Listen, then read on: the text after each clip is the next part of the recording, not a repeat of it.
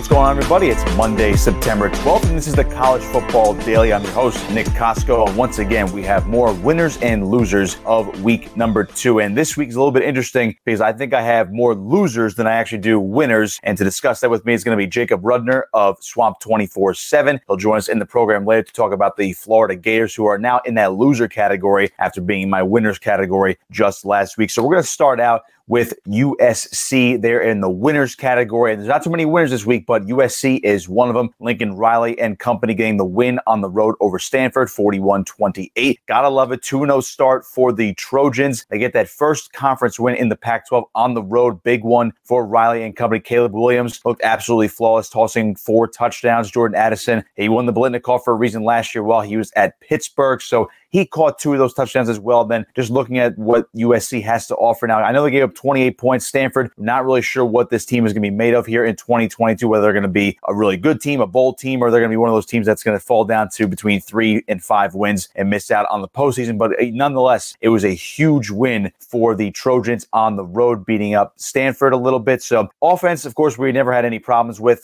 going into this season for Lincoln Riley and company. Of course, you look at the Trojans, it's a bunch of new faces. It's a whole new staff. It's a whole new program, a bunch of new schemes on both sides of the football. But the offense is what we knew what was going to be good. All right, we knew about the offense. Now, the defense, again, I said before, gave up 28 points. That's fine. But right now, it has worked so far for USC. I know they played Rice in week 1, and that was pretty much a given victory on the schedule. So it'll be interesting to see what they do against Fresno State next week as well. I know it's an in-state opponent, as Lincoln Riley said during his post-game press conference, but it's not a Pac-12 opponent. But it'll be a very, very interesting ball game next week when USC takes the field against the Bulldogs. So they're one of my winners this week. So we'll move on to my second winner of the week. It's Tennessee. Hey, Tennessee. Hey, ranked 24th in the country. Go on the road. You beat number 17 Pitt. That is a big-time win in my book. And the fact that they were able to do it in overtime just means that this team is able to grind it out. There's a lot of grit with the Volunteers right now. It's a huge win because if that game went south and Pittsburgh gets that win, then Pittsburgh's looking golden right now, beating West Virginia in the backyard brawl in week 1, then getting a big win over an SEC foe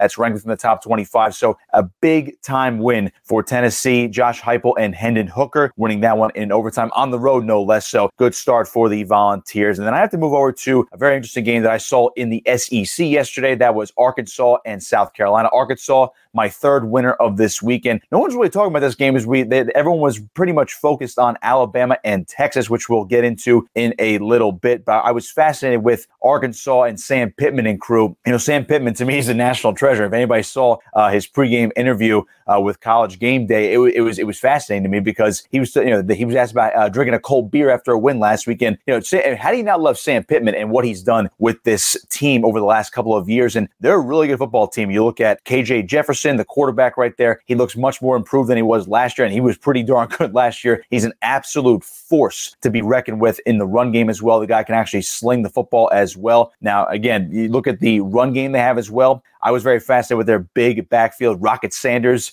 just lining up behind him. I love that combination. You see KJ Jefferson, he can stretch the field with his throws, and then he can take off and run. Linebackers struggle to bring him down as well. And then you look at Sanders out of the backfield. I mean, he's not only is he speed, but he has plenty of size. And I think they mentioned a stat. It's the biggest backfield in college football right now.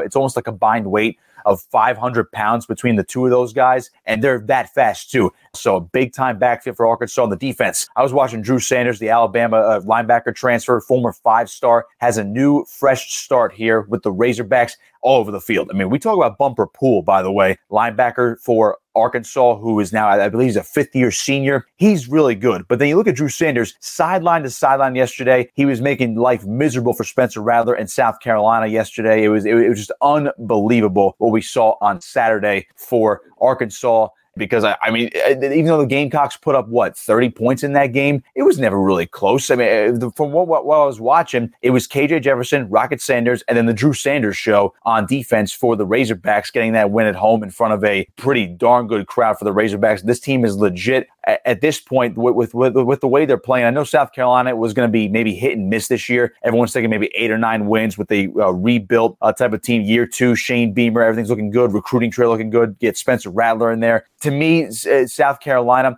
they're not a loser this week, obviously. Arkansas is just a bigger winner at this point. But again, based on what we saw in the SEC West this past weekend, who knows? Maybe Arkansas is that darling and that dark horse in the SEC West again. Can they challenge Alabama? It remains to be seen. So those are my winners, USC, Tennessee, and Arkansas. To the losers, now I have to loop these two teams into the same category right here. Texas A&M and Notre Dame, both losers, both top 10 teams going down this weekend. Texas A&M loses to Appalachian State. Haynes King struggles. Jimbo Fisher has a lot of questions now. Notre Dame loses at home to Marshall. So my biggest thing right now with Texas A&M and Notre Dame, you have to look at the coaches. And that's where this starts and ends in week 2 with Texas A&M and Notre Dame. Jimbo Fisher, they paid him a lot of money to win games like this pretty easily early on in the season. I mean, this is a team everyone's talking about that's going to challenge Alabama for the division title in 2022 and to possibly get an SEC title and also get to the college football playoff. I don't see it right now. You don't lose to Appalachian State like that, 17-14. Not putting up many points. And then on the flip side, Notre Dame, everyone gave him a lot of credit, including myself, last week that their college football playoff hopes were still alive after week 1, losing to Ohio State on the road, no less. A close game, 21-10. They had them on the ropes for a little bit, just couldn't finish in the second half. And then all of a sudden, they lose to Marshall at home. You just cannot let that happen. I know Drew Pine came in for Tyler Buckner as well at quarterback, and Marcus Freeman. I'm not saying he's a bad coach. I'm not saying he's going to have a bad season this year, but he's 0-3 now as a head coach. Nobody in Notre Dame history has ever gone off to an 0-3 start. And again, I know the first game was the bowl game last year when he took over for Brian Kelly after he left for LSU, but it's not a good start for Marcus Freeman. Notre Dame's a big loser this week, as well as Texas A&M. 2 top 10 teams going down. Not sure where they go from here. I think they're both going to rebound, but now you have to start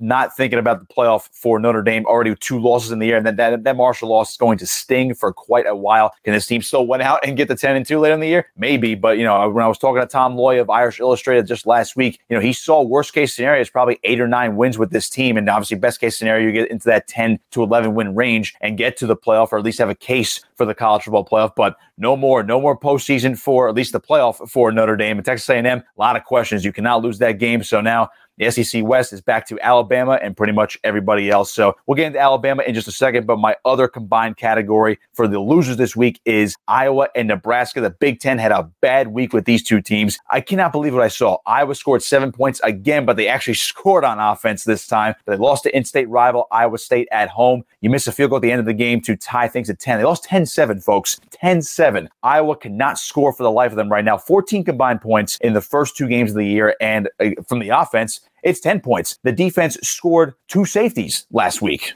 It's unbelievable to me. You have 4 points from your defense, so a combined, 14 points in the first 2 games, and 4 of them came from your defense. That's very, very alarming for Kirk Ferentz and company. I was certainly going to drop my personal Big Ten power rankings this weekend. Again, you cannot lose to your in-state rival like that. You had your chances. Iowa State was trying to give them the game towards the end as well. Who knows what happens now in that division? It seems like Wisconsin's going to win that division, possibly, maybe Minnesota. But Wisconsin lost as well. I'm not even going to loop them into the losers this week because, you lose to Washington State, Pac-12 foe, but it was at home. Who knows? You only score 14 points if you're Wisconsin. They're not a loser this week, but Big Ten West, what are we doing after week 2? And then my final loser of the week before we get into Alabama and Texas, of course, and this is real quick right here because we're going to talk more about this with Jacob Rudner of Swamp 24/7. Florida and Anthony Richardson, they struggled. And the one play that sticks out in my mind was Anthony Richardson's interception where he's going to his right. He's got pressure right in his face, and he basically dumps off a ball, which was supposed to be a ball into the flat to the back, and then he gets picked off right in front of his face. So who knows what Florida is right now? They're a loser this week. Now, I gave them a lot of credit last week after getting the win over Utah at home. They come back home, lose to a ranked Kentucky team who's in their own division. Again, solid team, the Wildcats under Mark Stoops, but Florida's a loser this week because you don't know what you're getting out of them right now through 2 weeks. Are they actually going to be that good as they were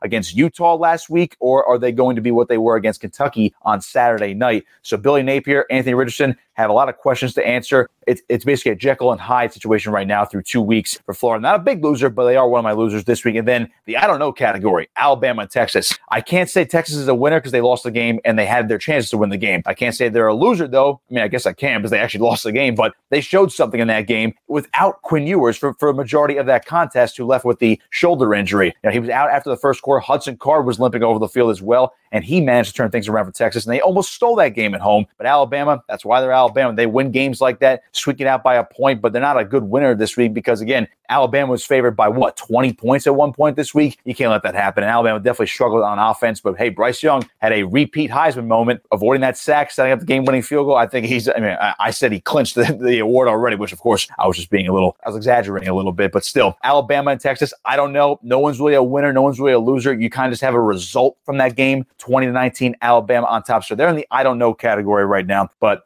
for me, those are my winners and losers this week. We're going to step aside and take a quick break now. Jacob Rudner of Swamp 24/7 is going to join me on the other side to discuss more about Florida, Anthony Richardson, and Billy Napier and what this means moving forward for the program. So keep it locked here. It's College Football Daily right here on 24/7 Sports.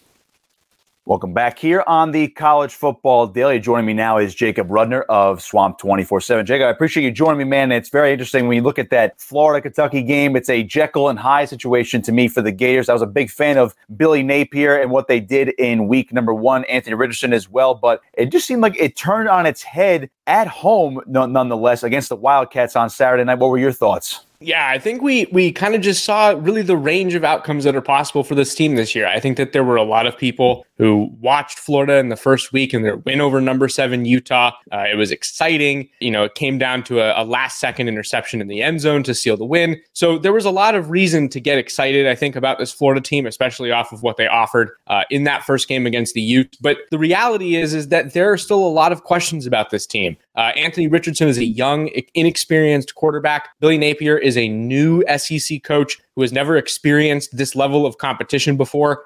There are holes, in my opinion, in terms of Florida's offensive skill players and the depth of those positions, and the same can be said on defense. So the reality is I think that this is just a team that's trying to figure a lot out. We saw that yesterday when they lost to Kentucky 26-16. There were a lot of holes in their game, but again, I think that's to be expected with where this program is at in reality. It's interesting that you mentioned that everyone is now, I don't want to say pulling back expectations, but it seemed like after week 1, you beat Utah, you vault up into the top 25 and number 12 nonetheless. And everyone's like, oh, Anthony Richardson, NFL, a bona fide NFL prospect, Heisman Trophy contender this year. Is he still those types of things and this is just one bad game, or could this be a sign of things to come here in 2022? Nick, I think last night was really just a sign of his inexperience. That was his third career start, just his second of the season, obviously. It's his first SEC game in the Swamp. I think that it's just kind of one of those things where this is a young quarterback who is immensely talented, and nothing that happened against Kentucky, I think, takes away from that. This is a guy who is 6'4" and 238 pounds. He's not going to get smaller because he lost. This is a guy who is extremely athletic. He's not less athletic because of the loss. He's a great runner.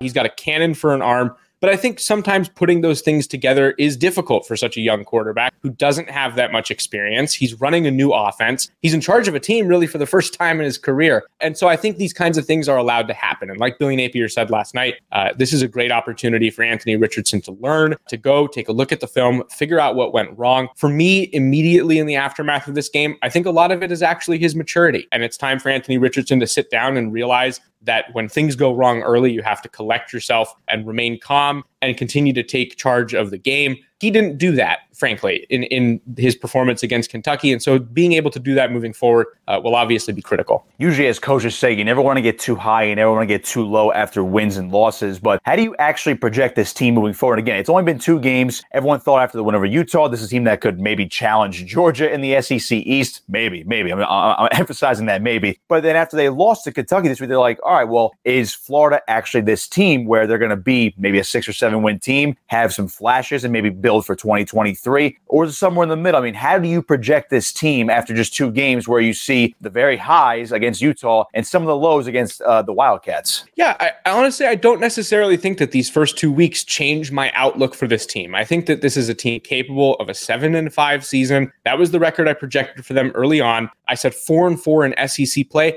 And I'm going to stick with those numbers right now. I don't think there's a reason not to. It's still early in the season. You have to keep in mind that this is the second week for these Gators under completely new leadership. They're all in new schemes. There's younger players. There's new faces in the building that they have to try and mesh with and learn to play with. And so teams are going to have to figure out things early. I don't know that this should really reshape people's expectations for the Florida Gators this season. I think it's a good team that's capable of making it to a bowl game come the end of the year. I think Billy Napier is going to have moments where there will be growing pains. There aren't, it's almost unheard of to see a team come out the gate and be perfect under new leadership. And I think that's just kind of the phase of where Florida is at right now. And people saw that yesterday. Jacob Rudner of Swamp 24/7 joining me here on the College Football Daily. I'll leave you here with this one. It's an interesting question for me because everyone talks about the pressure on these SEC coaches. Billy Napier, obviously brand new to the conference, just 2 games in. We saw the mess that Brian Kelly had to deal with after the loss to Florida State in his LSU debut. I'm not going to say that Florida fans are a little bit more irrational than LSU fans right now, but based on these first 2 weeks, both games at home, a big win and a very rough loss, I would say. It was one of those losses where you're like, wow, we could have had that game, so to speak. So is the Florida fan base going to put this type of pressure on Billy Napier, or are the Gator fans willing to be more patient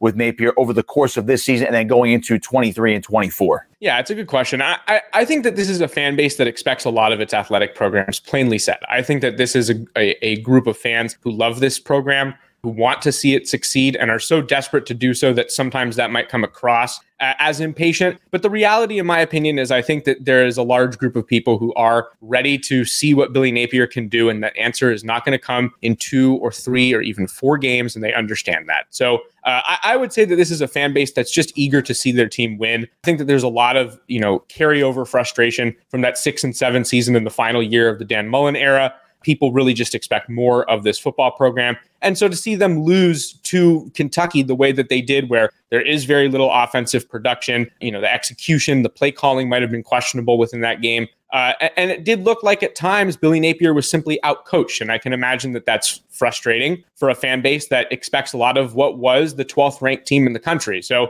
I think the expectations come with the territory. Florida's a top 15 team in the country. They lost and hardly looked like one against Kentucky. Fans are upset about that, and I think it's reasonable. So we'll see where they go from here. Jake, I appreciate you joining me, man. Where can everybody find you and your work on social media? Yeah, I got the Twitter handle right there. I appreciate you having me on the show, first of all, at Jacob Rudner on Twitter. And then, of course, on swamp247.com, we've got plenty of content covering the Florida Gators on a daily basis. So we hope to see you over there. Best Florida content around. Jacob, thanks for joining me, man, here on the College Football Daily. That's going to do it for us. Be sure to like, share, and subscribe to the show on our YouTube page and wherever you get your podcasts. If you're listening as well, follow me on Twitter as well at Nick Costco59. Be sure to follow all our social media channels at 24/7 Sports on Twitter and Instagram and TikTok, of course. And that's going to do it for us. Once again, this has been the College Football Daily right here on 24/7 Sports.